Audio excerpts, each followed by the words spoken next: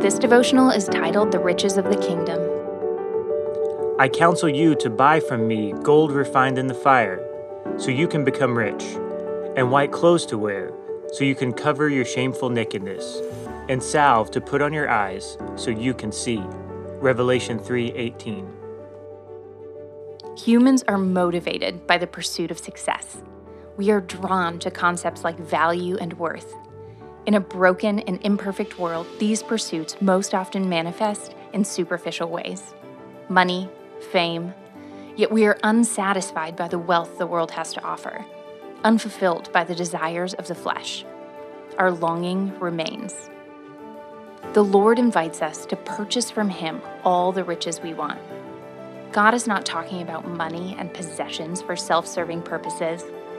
He's talking about peace and wisdom, so that we might worship Him through stewarding this precious life. We are searching for the truest of treasures, the heart of meaningful success.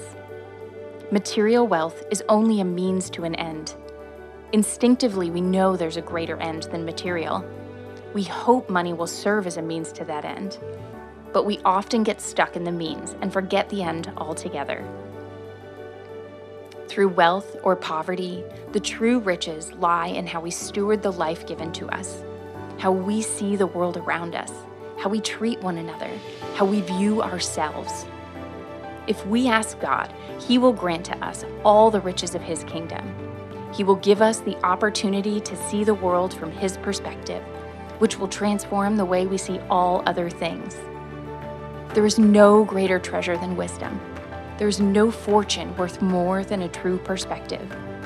If we ask, He is there, ready to endow upon us the wealth of the heavens, the transformational riches of true perspective.